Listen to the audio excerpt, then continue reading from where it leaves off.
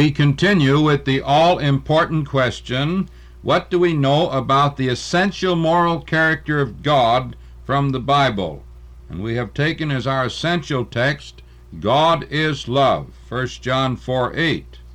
Moral character is essentially moral action, not some fixed constitution back of moral action.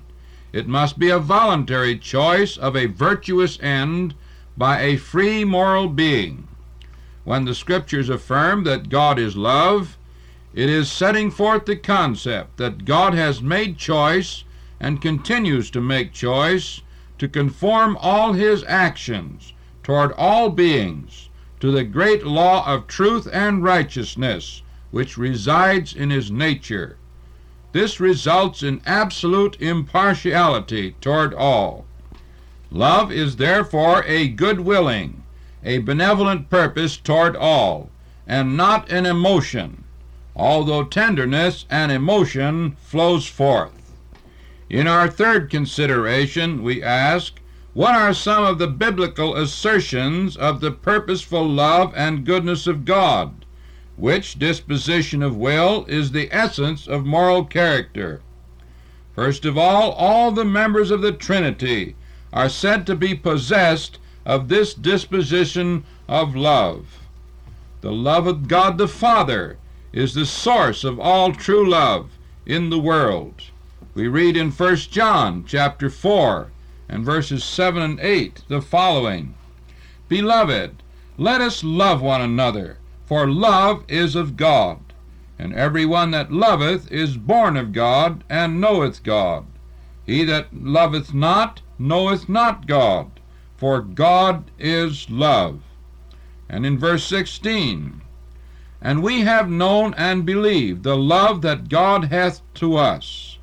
God is love, and he that dwelleth in love dwelleth in God, and God in him.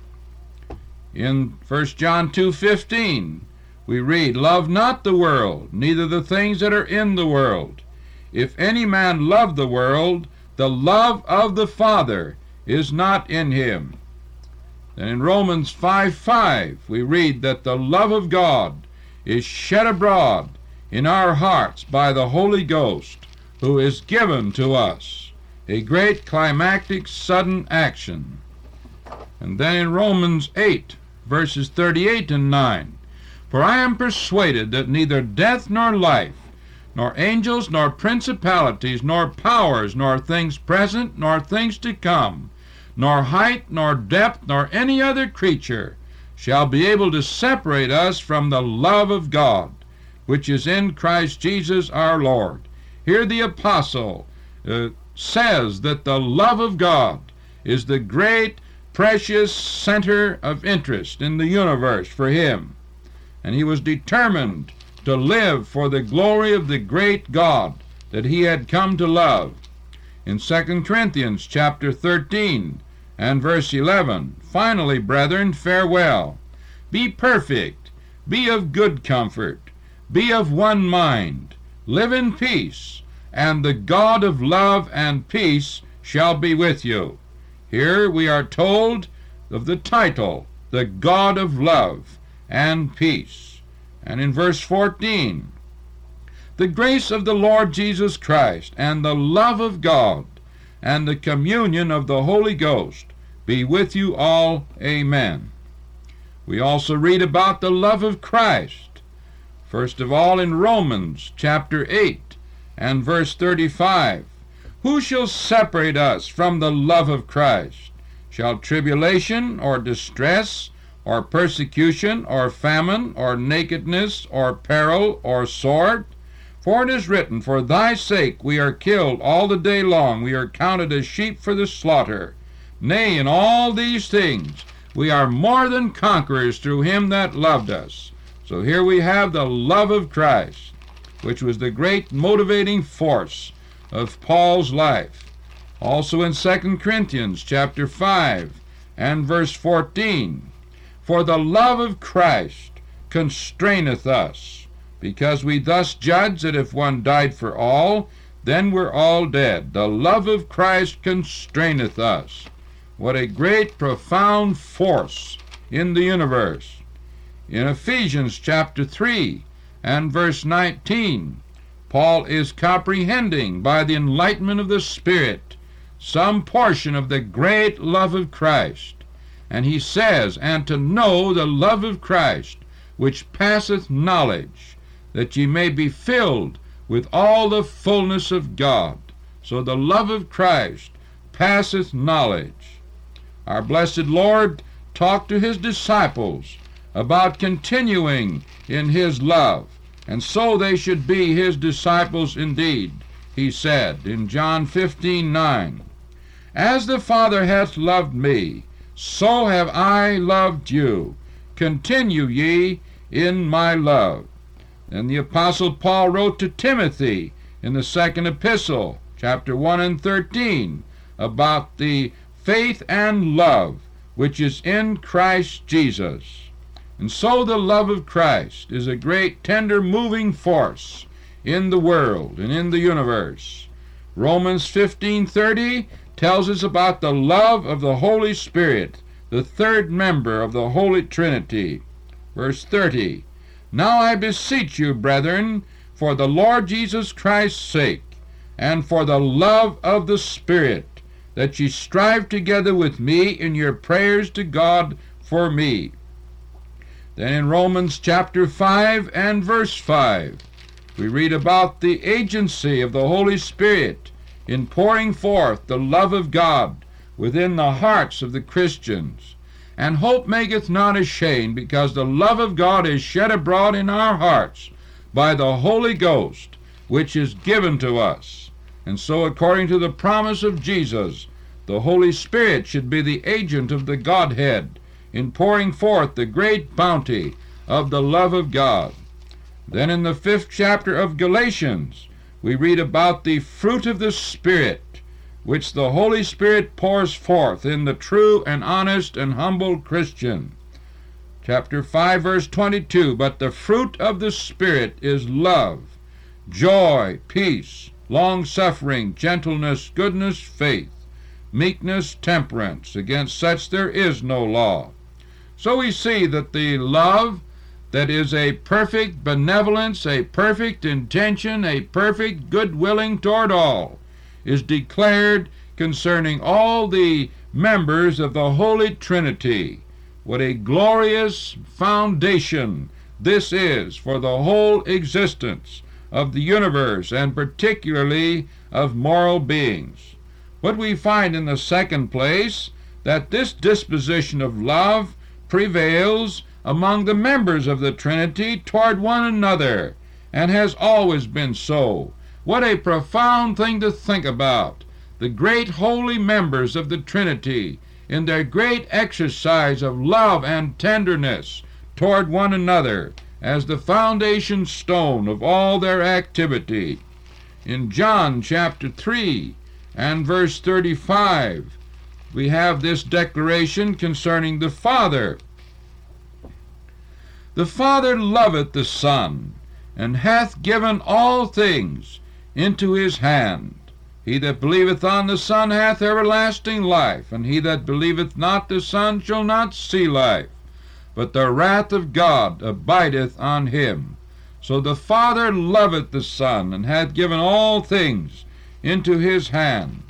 As we read in the 15th chapter of John, verse 9, just a moment ago, we have it again declared, that the Father hath loved me, so have I loved you. Continue ye in my love. But more particularly, in the 17th chapter of John, our blessed Lord is offering his great high priestly prayer. And there in verse 24 and verse 26, we have a tender declaration of the inner functioning of the Godhead. "Father, I will that they also whom thou hast given me be with me where I am, that they may behold my glory, which thou hast given me, for thou lovest me before the foundation of the world. O righteous Father, the world hath not known thee, but I have known thee, and these have known that thou hast sent me.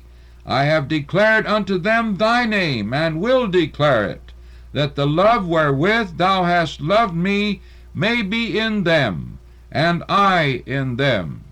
So here we have the declaration of the existence of love among the members of the Trinity throughout all ages past. And then in John chapter 10 and verse 17, we read that because of the atonement of our Lord Jesus Christ, a special love has been manifested unto him. Therefore doth my Father love me, because I lay down my life, that I may take it again. In the third grouping of Scripture, we find that the loving disposition of God was the mainspring of redemption. To read a few passages from the Old Testament, in Psalm 11, verse 7, For the righteous Lord loveth righteousness. His countenance doth behold the upright. The righteous Lord loveth righteousness, we are told. And then in Deuteronomy chapter 7 and verse 8, we read concerning God's tender care of the nation Israel to fulfill his great purpose of redemption. But because the Lord loved you, and because he would keep the oath which he hath sworn unto your fathers, hath the Lord brought you out with a mighty hand, and redeemed you out of the house of bondage from the hand of Pharaoh king of Egypt. And so the Lord loved Israel out of his great purposeful heart of love. In Jeremiah chapter 31 and verse 3 we read, The Lord hath appeared of old unto me, saying, Yea, I have loved thee with an everlasting love. Therefore with loving kindness have I drawn thee. So the love of God is an everlasting love, a profound intention of goodwill toward all. In the prophet Zephaniah chapter 3 and verse 17 we read, The Lord thy God in the midst of thee is mighty. He will save, he will rejoice over thee with joy. He will rest in his love. He will joy over thee with singing. So the great God rests in his purposeful love. And in Malachi chapter 1 and verse 2, I have loved you, saith the Lord. Yet ye say, Wherein hast thou loved us? Was not Esau Jacob's brother, saith the Lord? Yet I loved Jacob, and so forth. I have loved you, saith the Lord. So the great purposeful heart of love is the great monumental force of the movements of redemption, as we shall consider the New Testament Scriptures in our next meeting. May we pray. Our Heavenly Father, how thankful we are for the message that Thou art a God of love and kindness, that in the very essence of Thy being is a purposeful goodwill toward all, that Thou hast not chosen any in any impartiality, but Thou dost pour forth Thy great love toward all. Oh, that many this day may repent of sin, and by the wooings of Thy Spirit may come to the cross of Jesus by faith, obtain forgiveness, full and free, and go on to serve Thee in that happy, restored relationship. In Jesus' name our Savior, amen.